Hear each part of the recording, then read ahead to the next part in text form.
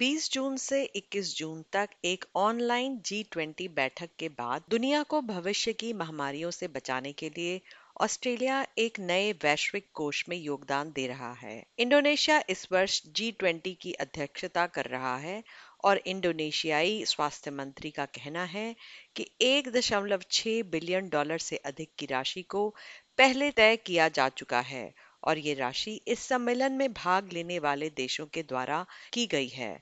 इसमें America, Singapore, Germany और European union शामिल है। बताया जा रहा है कि भविष्य की महामारियों को रोकने के लिए एक बहु अरब डॉलर का कोष स्थापित करने की जरूरत है और फिलहाल G20 देशों ने इस वर्ष 2.2 बिलियन डॉलर जुटाने के उद्देश्य से अस्थायी रूप से सहमति व्यक्त की है।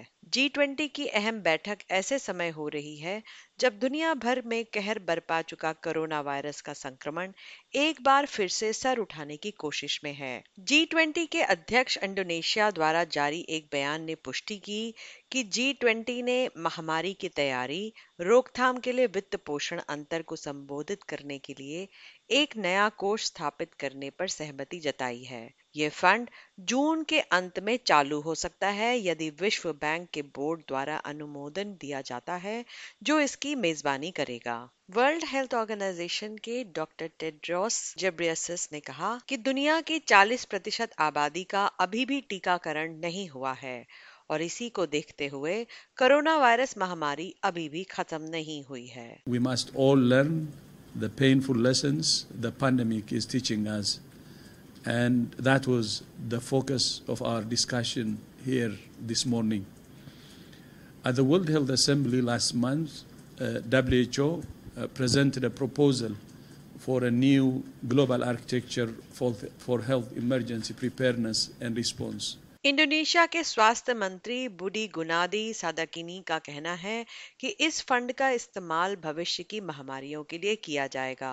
उनका कहना है कि टीकों के विकास में तेजी लाने के लिए सरकारों और निजी क्षेत्र के बीच साझेदारी और सहयोग बढ़ाने की जरूरत है। The health crisis become an economic crisis. Economic crisis becomes social crisis. Social crisis become political crisis. So we learned something during this pandemic that we need to find a way that people that safe without compromising health safety can still move and make the economy moving. ऑस्ट्रेलियाई स्वास्थ्य मंत्री mark Buttler ने बैठक में कहा कि यह अवसर सामूहिक क्षमता को मजबूत करने का अवसर है और भविष्य के लिए बेहतर तैयारी भी प्रदान करेगा। उनका कहना है कि कुछ देश इस समय अधिक टीके प्राप्त करने की स्थिति में नहीं हैं। वे कहते हैं, None of us is protected until all of us around the world are protected through vaccination programs. And that's why Australia has been very forward-leaning, particularly in our own region, to support poorer countries in access to vaccines.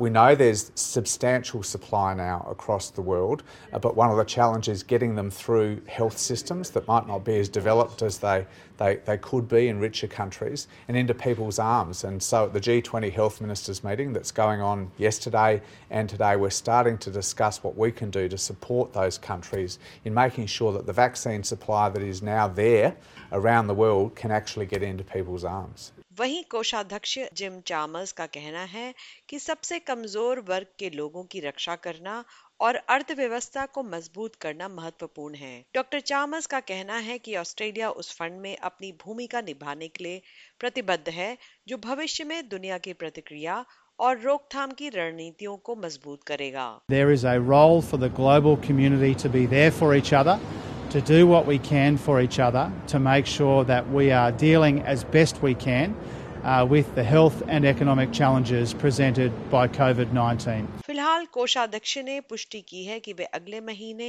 बाली में G20 वित्त मंत्रियों की एक बैठक में भाग लेंगे। उनका कहना है कि फंड में ऑस्ट्रेलिया के अंतिम योगदान को अंतिम रूप दिया जाना बाकी है, लेकिन यह विदेश विकास सहायता के लिए मौजूदा फंडिंग से आएगा जिसका पहले से ही बजट में हिसाब है। अभी तक अमेरिका, यूरोपियन यूनियन, जर्मनी और सिंगापुर उन देशों में से हैं जो इस फंड में $1.6 बिलियन का योगदान देने के लिए प्रतिबद्ध हैं। कोविड-19 से वैश्विक मौतों का आंकड़ा 6.3 मिलियन को पार कर गया है। SBS न्यूज से स्टेफनी कॉर्सेटी और बीवा कॉन की इस रिपोर्ट को प्रस्तुत किया है नताशा कॉल ने SBS हिंदी के लिए।